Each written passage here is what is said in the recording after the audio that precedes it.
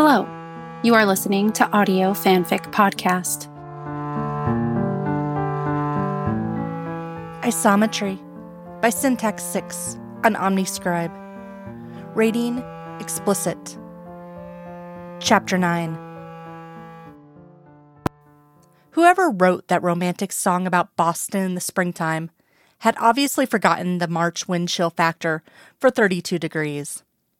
As they walked across the MIT campus, Scully hunched her shoulders to make herself a smaller target for the slicing wind, and then let Mulder's breath block the worst of the gusts. "My father wanted me to study here," Mulder said. "He was class of 55. "Really? You never mentioned it." "Yeah. He was an engineer math geek. We argued for 6 months before he finally let me go overseas." "What was wrong with MIT?" "It was here." She smiled. "So icy." So the attraction of Oxford was, it was far, far away. You know, it's funny that you considered MIT because I considered it as well. Considered was probably too mild a word. She corrected to herself. She practically memorized the brochure. Strong stone buildings nestled near the river, where sailboats tilted in the wind. Powerhouse physics classes. Teachers who hailed from all over the world. Plus, there was the opportunity to study in Boston, with its huge per capita college rating. So many schools in such a small space. It was like Mecca for a hungry brain, and she had wanted to come worship. Mulder nudged her with his elbow. "So what happened?" "No money," she said. "Dad was determined to put us all through school, but a Navy captain's salary only stretches so far." "We could have been here together," Mulder said, as they reached their car, passed each other in the halls, and never even have known it. She had a flash of them rising at the same time, from separate library corrals, their eyes meeting, and... "I would have kept right on walking," she agreed, "unless you crashed right into me. I took 6 classes my freshman year and barely had a thought that wasn't expressed as an equation." He glanced at her before starting the car. Wouldn't have mattered. We were going to meet anyway. She met his gaze. "So certain you always are, Agent Mulder. If you had gone to MIT instead of Oxford, you might have not ended up working for the FBI. You might have decided to remain a doctor." "Nah." He touched the back of her hand with one gloved finger. "You said it yourself, Scully, in your thesis. Each universe can have only one possible outcome." She smiled and shook her head. "I had no idea you had such a high regard for my senior thesis, Mulder. Certainly not to the point where you could quote chapter and verse." "It's like a mini Scully time travel machine. I get a peek at what you were like in your younger years." He shot her another look. "Besides, it's fun to watch you think." "Is it?" "Sure." He returned his eyes to the road. "Smart is sexy, Scully. You said that too." She felt herself pinken under her winter coat, prickling and tingling in the dark. "I know what I said." If it were anyone else, she'd think he'd meant it as a pass. She had sometimes wondered, during occasional bouts of strange fantasy, how such a moment could ever occur. She and Mulder engaged barbed theories and cold pizza slices, not fresh flowers and lingering glances. 4 years in, if Mulder did attempt a pass, she'd probably fumble it. Mulder and Scully ruled incomplete. He had Miranda now anyway, she told herself, as she turned to look out at the night skyline. And you wouldn't want to trade. She might get romance, but it comes in such a small package. Miranda had to make do with a rare, hurried lunch or an interrupted dinner. Scully had 4 years and counting. If Mulder were a wishbone, she'd definitely snap the bigger half. "This isn't the way back to the hotel," she commented, shifting to look at him. "Nope. I have something to show you in the city first." "In Boston?" "Mulder, it's late. Aren't you tired?" "It's not that late, and we can grab something to eat on the way back. Trust me, you'll like this. It's not that far. Just up the river." Scully looked out her window again, at the Charles, the river that had shimmered blue in her old brochure. Now it was a black ribbon that glowed with yellow city lights, as if someone had split the sky and the stars had tumbled into the water. The road curved with it, hugging the shoreline, and Scully could feel her body adjust with each bend. She'd always liked rivers, liked living near them. Rivers had a destination and a purpose. If you followed one, you could always find the sea. Mulder stopped just before the river did and turned into the parking structure for a large brick building equipped with an odd white sphere. We're here. The Museum of Science? Scully says she checked out the signs. I used to come here a lot as a kid, but haven't been inside in years.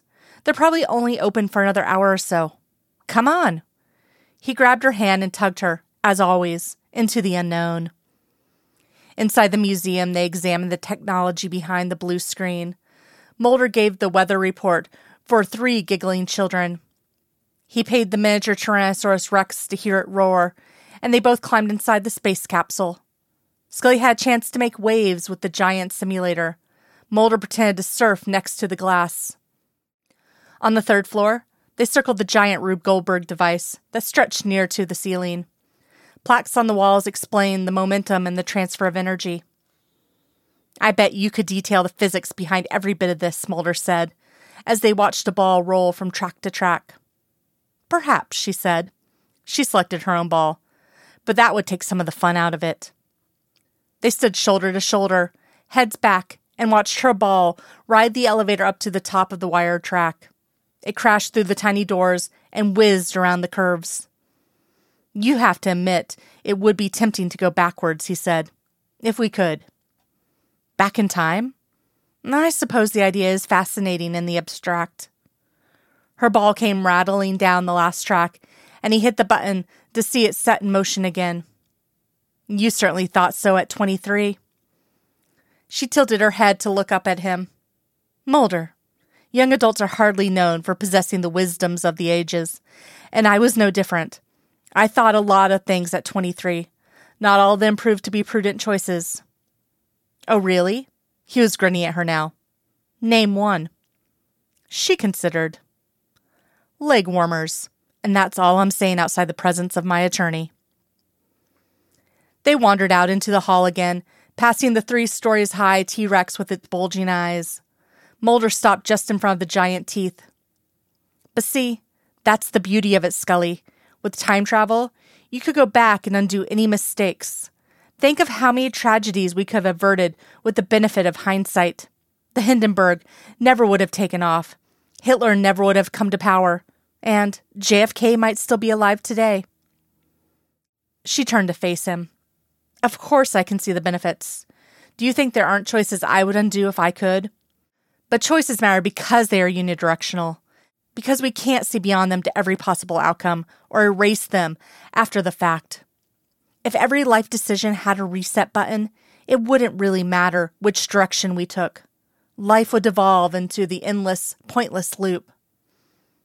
You're assuming that people faced with the fact that their actions could be reversed would choose inaction. Instead, it might be freeing, knowing any wrong choice could be eliminated. So could any correct choice. All decisions would be rendered meaningless. Mulder. She waited until he looked at her. It's Physics 101. Time is precious because it runs out. He gave her an awkward smile and looked at the floor. I was always the one who didn't want the party to end, the last one out the door. She ran her hand down his arm in affection. Speaking of, I think it's almost closing time. Not yet. There's one more room. Mulder, come on. I saved the best for last. So, as usual, when everyone else was walking one way, Mulder and Scully were walking the other. He led her through orange doors into a large, dark room. At the center were twin beige towers that resembled silos with enormous globes stuck on top. Between the towers sat a large iron cage. Ah, it's a Van der Graaf generator, she thought. They make lightning in here, Mulder said. The cage gets zapped with a person inside. Very cool, let me tell you. If you sit close enough, you can feel your hair stand on end. It's too bad we missed the last show. She followed him down a short flight of stairs to the main room, using the tiny floor lights to guide her way. Mulder slipped on ahead of her like an eager boy. By the time she cleared the lightning machine, he disappeared. Mulder! Back here! His voice floated across the huge room, and she traced the sound to an alcove in the corner. Mulder rubbed his hands together. This is the best part, Scully. Wary, she eyed the floor-to-ceiling white panels covering the far wall. What is this? Stand over there, pressed against those panels. She stood near the panels. Now what? Wait. He hit a button on the opposite wall, and a green countdown began. Dashing across, he pressed himself next to her. The clock hit 0, and a brief flash illuminated the tiny room. Now step away. Scully backed up and saw that the panels had captured her and Mulder's silhouettes. She gave a slow smile. That's pretty funny. Freezing shadows. Mulder moved to hit the button again. Try it again. This time she put her arms over her head, and Mulder jumped up just as the clock hit 0. Their shadows appeared to be engaged in some bizarre exercise regimen. The third try found Mulder walking like an Egyptian, and Scully attempting the frozen jump. Her timing was off, and the panel caught her in the crouch phase. Mulder snickered. I didn't think it was possible for you to get any shorter. The panels caught her response, mid-shove, and Mulder looked like a whooping crane in flight. By the end of their game, she felt light as the shadow herself, breathless and floating.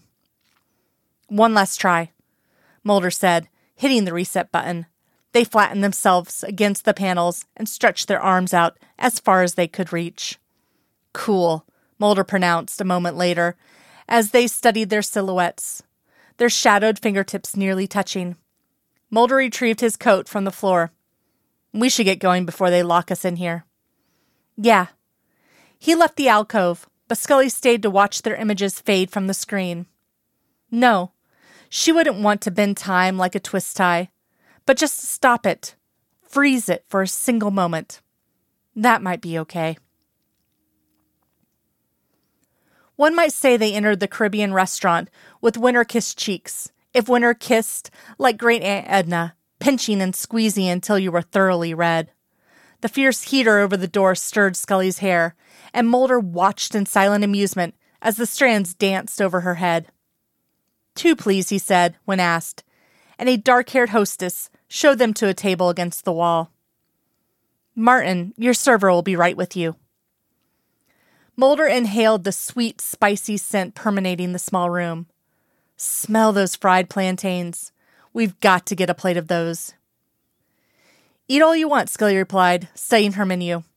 I'm not that hungry. Mulder looked up. You've got to eat something. I will eat something. Maybe a salad. Her tone warned him not to press the issue. At that moment, a lithe man arrived at their table, wearing a white apron at his waist, which he accentuated with a quick snap of his hips. His smile showed even white teeth against warm caramel skin. I'm Martin, and it will be my greatest pleasure to serve you this evening. Is this your first time dining with us? Mulder noted he seemed mainly interested in Scully's answer. Scully knows, too, and obliged him. Yes, she said. We're from out of town. Fallen from heaven? Yes. He winked at her, and Scully slipped a little lower in her chair, but Mulder caught a hint of a smile. Martin reached across the table for the frosted glass jar. Allow me to light your candle. Thanks, Mulder said pointedly. I think we need another minute before ordering. Trouble deciding? Martin moved to stand behind Scully, leaning over her shoulder to read her menu. I can recommend some excellent specialties. Scully turned her face towards Martin. I was looking at the salads. Oh, no. Salads you can get anywhere. From here, you must try the blackened catfish. Francois makes it so it sings in your mouth. If I had a singing catfish, I'd take it to the circus, not deep fry it in a restaurant, Mulder said. It sounds wonderful, Scully said to Martin. I'll take that. Magnificent. Martin took her menu. And you, sir, did you still require more time? No. Bring me the singing catfish, too. Apparently, it wasn't so magnificent when he ordered it, because Martin simply took his menu and disappeared into the kitchen. Mulder watched him go. And when he returned his eyes to the table, Scully was fiddling the vase of tiny daisies and smiling. Don't tell me you find that act charming. What?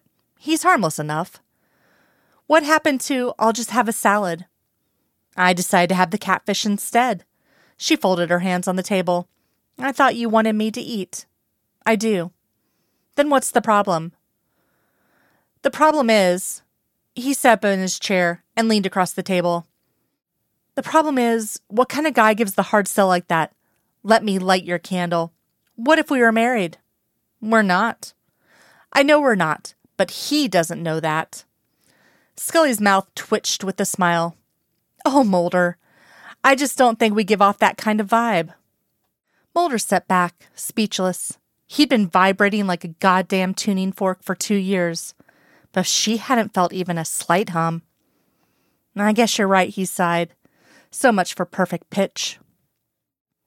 That night, he was brushing his teeth when there was a knock on his hotel room door. With the handle still sticking out of his mouth, he went to see who it was. Scully stood on the other side in her new fluffy white robe. Her hair was damp, and she wore her glasses. Channel 33, she said. African Queen is on AMC in 5 minutes. He widened his door to let her inside. Scully, as always, went to the left side of the bed. As he watched her curl against the headboard and stick her feet under the covers, Mulder wondered how 2 people who had never slept together could still have a definitive half of the bed. I'll be right there, he said around his toothbrush. Scully had already turned on the TV by the time he rejoined her, so he stretched out on the bed and turned out the light. They don't make them like this anymore, Scully observed, settling in. Yet another argument in favor of time travel. She smiled to show she had heard, but didn't reply. Before long, Charlie Allnut and Rose Sayer had set off to test their mettle against the river and each other. So, Scully, scientifically speaking, do you think it's true that opposites attract? She rolled to face him. Nature is filled with examples. Magnets, ions, anything with a charge will automatically repel similar charges and attract the opposite. But I don't believe you can say the same argument for love. No. She shook her head. I think we're looking for our isomer, not our opposite. I think I ordered that once in a sushi joint. She kneed him from under the blankets. An isomer is made up of the same element, but arranged in a different combination. Kind of like a mirror image. She twisted to indicate the TV. Look at the characters here. They're not that different from each other. Both are strong-willed, smart, and sharp-tongued. They have the same fundamental sense of right and wrong. It's just expressed a little differently. Interesting theory, Dr. Scully.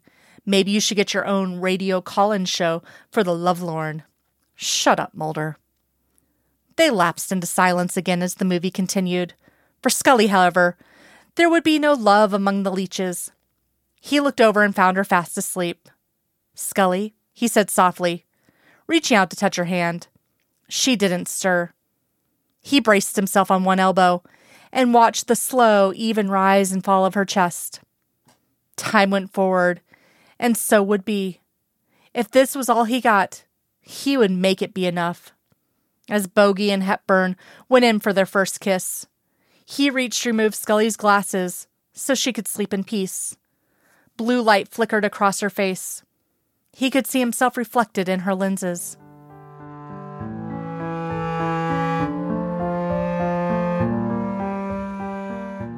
If you like this story and would like to contribute, you can do so by going to our Patreon page at www.patreon.com/audiofanficpod. As a patron, you are granted early access to one new story of your choosing per month. Thank you for listening, and remember, the stories are out there.